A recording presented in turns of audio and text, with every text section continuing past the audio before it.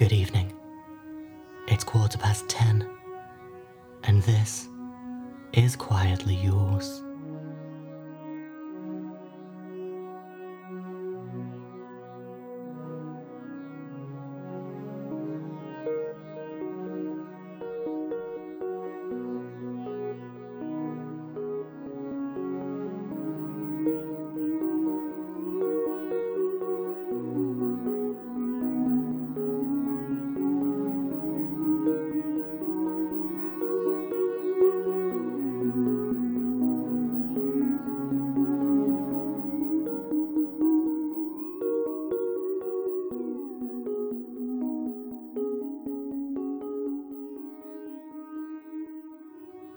Welcome back. Tonight, we're going to visit a remote island where 3 sailors have found themselves shipwrecked. They have nothing to rely on but each other. That is, if they can trust each other at all. We've also released a new bonus story called The Ghost Signal over on QTLYFM, which is our feed of bonus material exclusively for our supporters on Patreon. But we've made The Ghost Signal available for everyone as a sampler of what our patron feed is going to be like. So if you want to hear it, just search on your podcast app for QTLYFM. If you enjoy, you can sign up to make sure you get all future bonuses at patreon.com/quietlyyours. But with all that out of the way, it's time to dive into today's story, which is called Adrift. April 19th.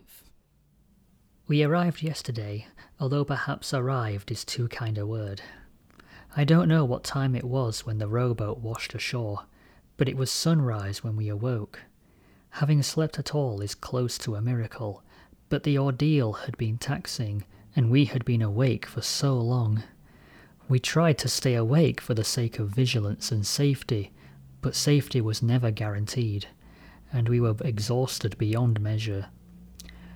We were not able to hold on, and eventually our fatigues consumed all 3 of us, and we slept, leaving the boat to the whims of the ocean. Thankfully, however, the waters were kind.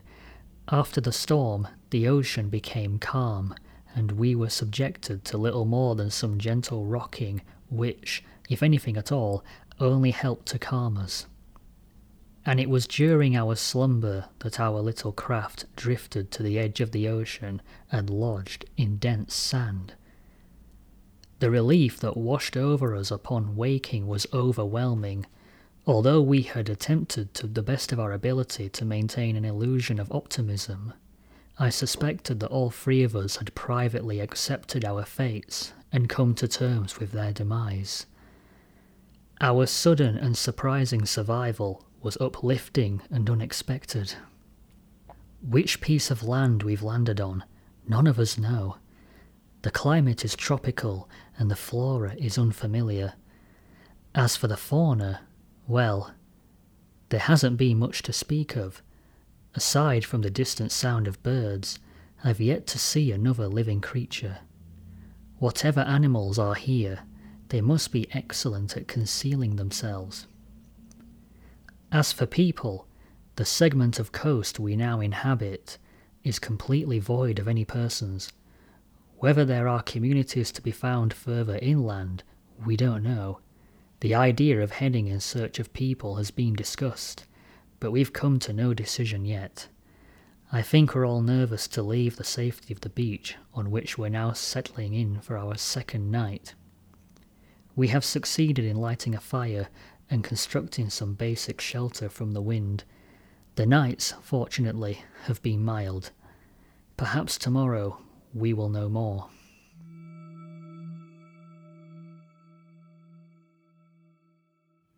April 19th. My memories of the storm are unusual, in the sense that I don't have many of them at all. Pieces of the night come to me in flashes, with great vacuous spaces of nothing in between them, and I'm left to piece them together. But the fragments of memory that I do have are vivid. Some of the most vivid memories I have. The smell of seawater, the sound of wood straining and The turbulent motion best described as chaos. All of that is burned so deep in my mind, and I don't think I could ever forget it. But why can't I remember the moments between?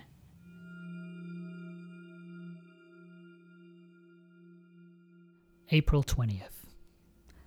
A lot of the storm was lost to me when we first washed ashore. It all happened so quickly that it felt like I hadn't the time to process it.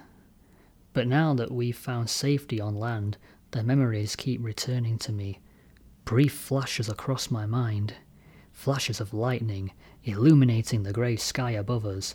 I remember the painful impact of the heavy rain, the heaviest rainfall I've ever experienced. I remember the deck of the ship, filling with water from the waves that crashed into our side, spilling over and filling our shoes. We tried to steer away from the worst of it, to weather the storm and arrive in calmer waters, but it was no use, and eventually we were forced to leave as it became clear that the ship wasn't going to survive. How we survived in the small rowboat, none of us can know.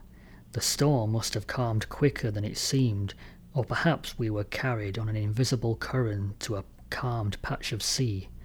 Perhaps God took pity and guided our way. Whatever happened, I'm pleased to have made it to the safety of this beach.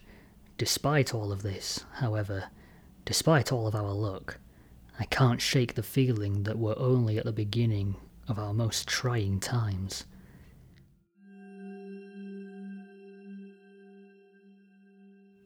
April 20th. The beach is calm. The sand is bright, almost white, and warm. The sea laps gently at the shore, and the weather is remarkably reliable. Hot, humid, and unchanging outside of the night time when the air grows cooler, but never cold. There's perhaps 50 yards of this serene environment by the sea before the beach transforms abruptly into a wall of dense foliage. We've forged a camp at the edge of this jungle. It provides some shelter from the wind and from whatever predators might be around, and there's food to forage. But any deeper into the plants would be a risk. There's no way of knowing what's in there. But it's been 2 days now since we washed ashore, and it's like an eternity. Our situation grows graver with each passing moment, and we need to find somewhere safe while we still have the energy to travel there. Yes, there could be dangers in there, but there could just as easily be dangers out here on the beach too. But deeper into the island there could be food, wildlife to hunt, or better yet, people, a population, a clue to where we are, people who might be able to help spread a message to those who might be able to rescue us. Is that likely? I don't know. I hope so, but I don't know. We have, however, very little choice. We must do what we must do. April 22nd.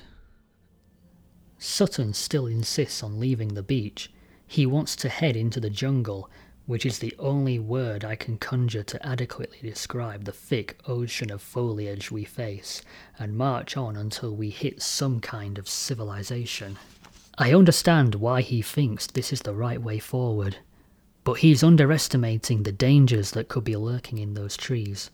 We haven't the faintest idea what part of the world we're in, or what kind of animals are native to this land. We don't know which animals are dangerous, which plants are safe to eat. We don't know anything. And I'm all too aware of what fate lies before us if we stay by the beach, but I don't see the jungle as a viable option in any way. It can surely only shorten the time we have left. Unfortunately, I think Stillwell is beginning to become persuaded by Sutton's arguments, and if he joins him in his death mission, I will have little choice. Our survival depends on our group. Together we stand a chance, but alone we will all perish. And in this unfortunate situation which we found ourselves, that sadly gives Stillwell the deciding vote. I hope he will make the right choice.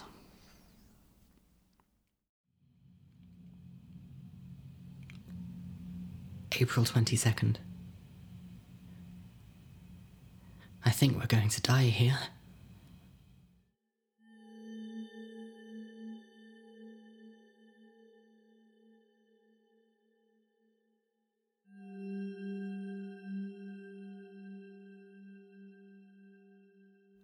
I've made a mistake. I've been wrong, so terribly wrong. Our days are hell. We spend our mornings fishing and collecting fruit, but it's never enough. We spend our afternoons working on the construction of a canopy we've been building to protect ourselves from the sun, but the heat is unavoidable, and all three of us have developed blisters. All the supplies we managed to smuggle onto the boat have been exhausted, and our only source of water is the ocean, which we've attempted to filter. It hasn't worked. But no matter how rough the days may be, the nights are worse. We've spent 3 nights here now, and each one of them has been little more than a stream of nightmares, flashes of images, the ocean spinning around us, thundering clouds and cracking lightning. But they all end the same. They all end with Henry. Henry was born 7, 8 years ago. My history escapes me sometimes, returns to me in pieces, and not always in the right order. For too much of it I've been drunk, for too much of it I've been working. Henry's mother died in childbirth, but how was I ever supposed to handle that situation alone? It was impossible. If I didn't work, I couldn't provide. If I did work, I would be away. I had a brother, with his own wife and children. It seemed best that they look after the child. Besides, I didn't offer them much choice. I left without word, only returning 6 months later after a long trip at sea. I haven't seen Henry in 2 years. I don't delude myself. I know our relationship is irreparably damaged. I know I can't fix it.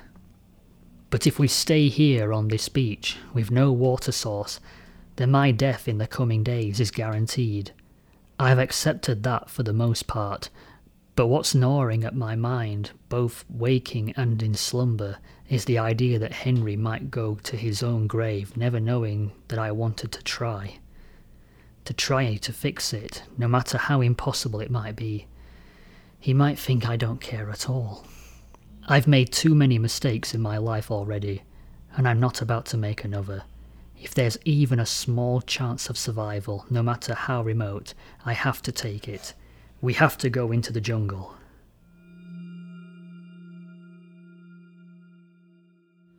April 23rd. We've built a camp several hundred feet into the jungle, in what is proving a remarkably fortunate location to have found. We have adequate shelter, fruit to eat, and we're not more than half an hour from a fresh water source, which has been most instrumental to restoring our energy. We stayed here now for several days. We'll have to move on eventually, but the rest and the water and the food has brought us back to a feeling of relative health that I think we all expected we'd never feel again deep down. This is still a dangerous situation. We're by no means out of the woods, but for the time being at least, our spirits are lifted, and we're able to look at the challenges before us with a sense of optimism. The main thing missing from our present encampments is meat. We would all love nothing more than to find some game to hunt down, but this portion of the jungle is unusually void of life. There's plant life, of course, but we've yet to see any animals. Not even so much as an insect. So far. And at night, when you'd expect the sound of something, crickets, birds, or even just the splashing of nocturnal creatures coming out to drink and bathe, you'd expect to hear some sign of life. But there's nothing. Nothing but silence.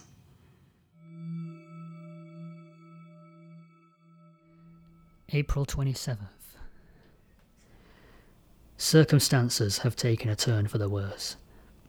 It's been 5 days now since we settled into our camp, and we've been preparing to move on. We're all feeling much stronger now that we've had plentiful food and water, and we've collected many supplies to bring with us on our journey. We've been rotating responsibility for gathering supplies, and today it fell on Sutton and I to travel to the river and bring back fruit and water.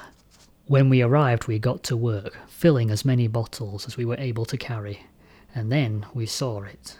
Some black, hairy creature poking out of the water, apparently caught on a rock. We approached it with caution, but we could tell from its movements that it was no longer alive. And then, as we moved closer, it became clear that it wasn't an animal at all. It was a head, the top of a human head poking out of the water, the rest of the body submerged. We hurried over, grabbed the poor man, and pulled him out of the water. There are no words to describe our horror when we found ourselves looking down at the mangled, rotting corpse of Stillwell, lying on the ground below us, a large hole smashed into the back of his skull, which now appeared completely hollow. Immediately I found myself asking why Stillwell was here, and how he was here. He had been at the camp when we left. How could he have beaten us here in time to have such a terrible accident before we arrived? But my questions were quickly halted by Sutton, who pointed out to me an uncomfortable truth. The body, he said, had been here for a while. The skin had changed colour as the blood had settled, the abdomen had bloated, and the amount of decomposition suggested that the body had been submerged for a while. He's right. The body has clearly been here for days. 3 at least. That would be my unprofessional opinion. But that begs an important question, because for the past 3 days, Stillwell has been with us at our camp. He's spoken to us, hunted for us, eaten with us, worked with us. But if Stillwell's body has been trapped rotting in that creek for 3 days, what have we welcomed into our camp?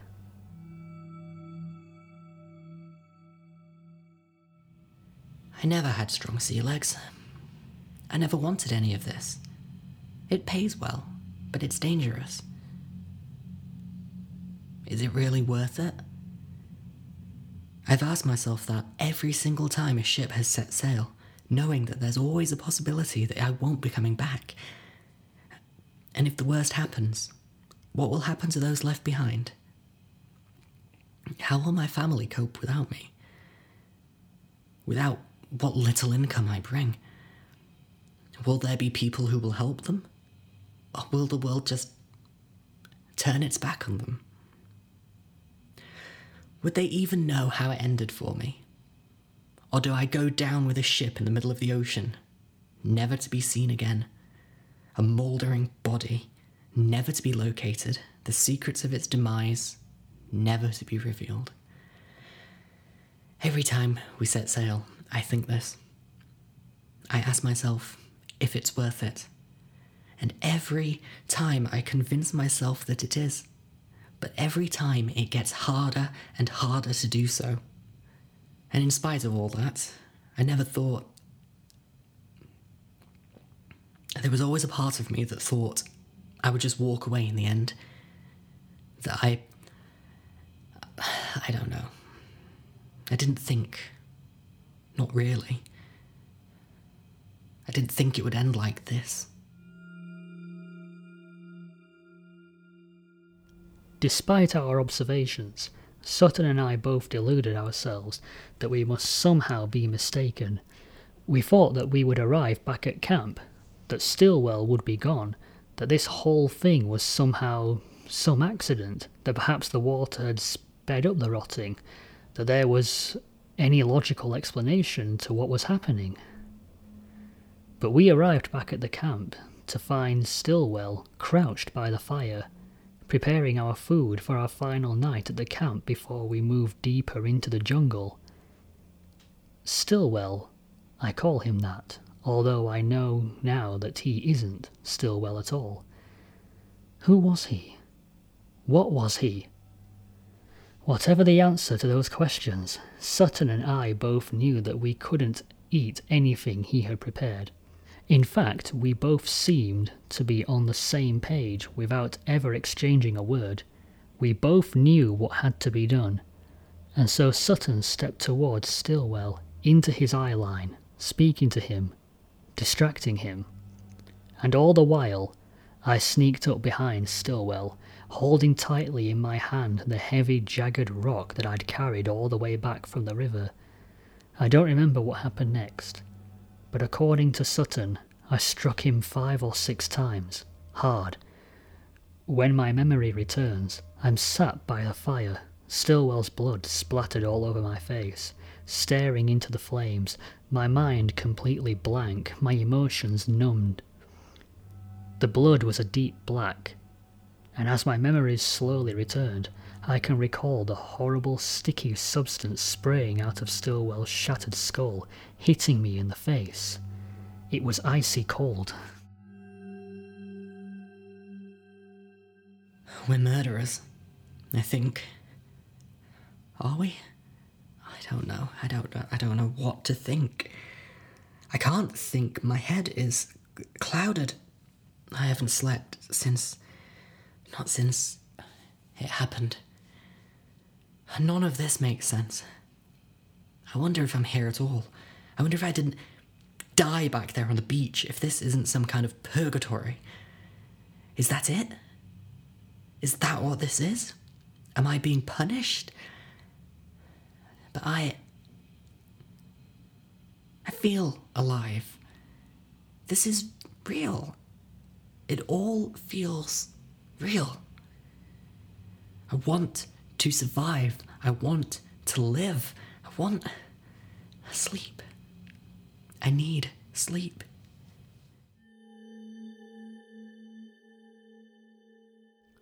The creature imitated Stillwell flawlessly, and I keep coming back to that fact. Had we not stumbled across his body by pure chance, we would have continued on our way, with no idea that that thing was anything but our friend. What was it going to do to us? What was it capable of? I dread to think. And though the creature is dead, my mind still races, and I don't feel safe.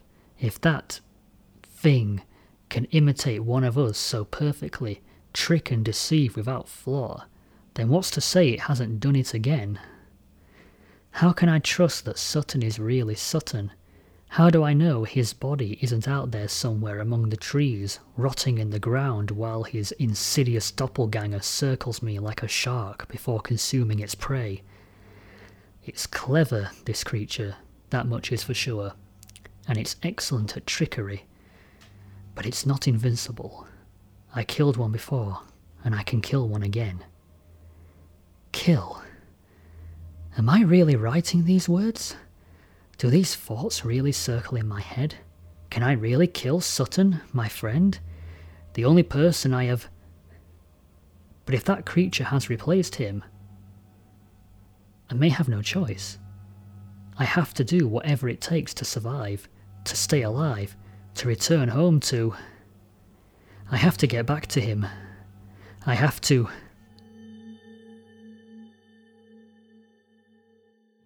Something has changed in Spriggs since we killed Stillwell. Initially, I put it down to stress over the wreck, over surviving here, over Stillwell, or whatever was standing in Stillwell's place. But there's more to it than that. I can see it. I can see it in his eyes, deep down this strange and dangerous combination of fear and of anger. I can tell that he's been having the same fears that I have. I can tell. He's going to kill me. He's going to kill me. I can't remember his name. I want nothing more than to return to him. To get back home to my own country, away from this god-forsaken place, to see my... I want to get back, but I can't remember his name. I haven't slept. I couldn't. I tried, I really did. But I could only lie on the ground, staring at the sky, my thoughts racing, my mind tangling itself up in thoughts. What if I'm right? What if Sutton is waiting until I'm asleep to strike, to kill? And then Sutton fell asleep. How could he? He must have realised. He must have known that the creature... Did he not suspect also? Suspect that I might be one of them? How could he sleep, knowing what that creature was, what it was capable of? Of course, maybe he was the creature. Maybe that's why he felt comfortable enough to sleep, because he knew he wasn't the one who was going to die. That's all that was going through my head all day. As we packed up our things, as we prepared to leave, as we discussed our plan and our next moves, as we began our walk, as I moved up behind him, as I raised the rock high. And then it's like my mind went completely empty, and I struck. Once, twice, 3 times. Sutton fell to the floor, his body limp, and I dropped to my knees. I struck again, and again, and again. What used to be his skull dissolved into a puddle of soft pink paste. My face dripping in hot blood, I threw the rock aside and collapsed on the floor. I was wrong. It wasn't him. He wasn't. But how? That can't be right. The creature is here. It has to be. I know it is.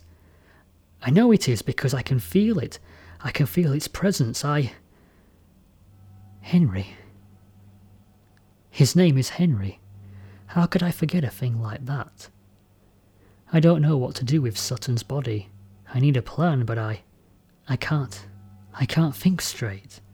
I was so sure the creature was here. I can feel it. Even now, as I write this, I can feel it, like a burning deep inside. It burns so badly, and I feel it. I feel it inside me. Sutton, what have I done? I'm alone. What is happening to me?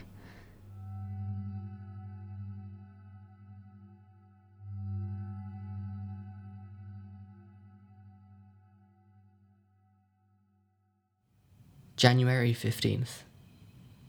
This is it. The last one.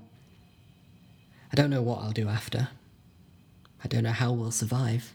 Not yet. But I'll find something. There are plenty of opportunities if you look hard enough. But the time away from home, it's too much. I miss so much. This is it. 6 more months at sea, and once this one's over, that's it. I'm going home and I'm staying there. Knowing that makes this so much easier. It fills me with hope. We set sail in 3 days, and that day cannot come soon enough.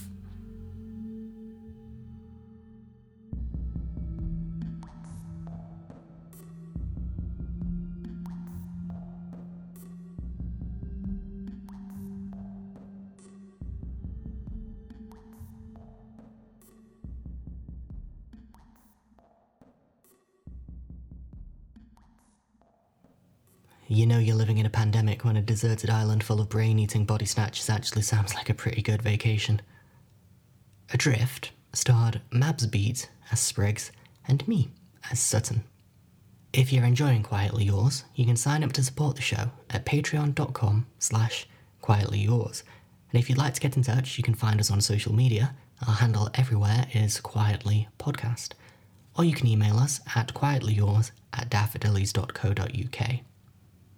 Our website, as always, is daffodillies.co.uk/quietlyyours. That's daffadillies.co.uk/quietlyyours. You can find all of our episodes over there. So, that's all for now. So until next time, I am quietly yours,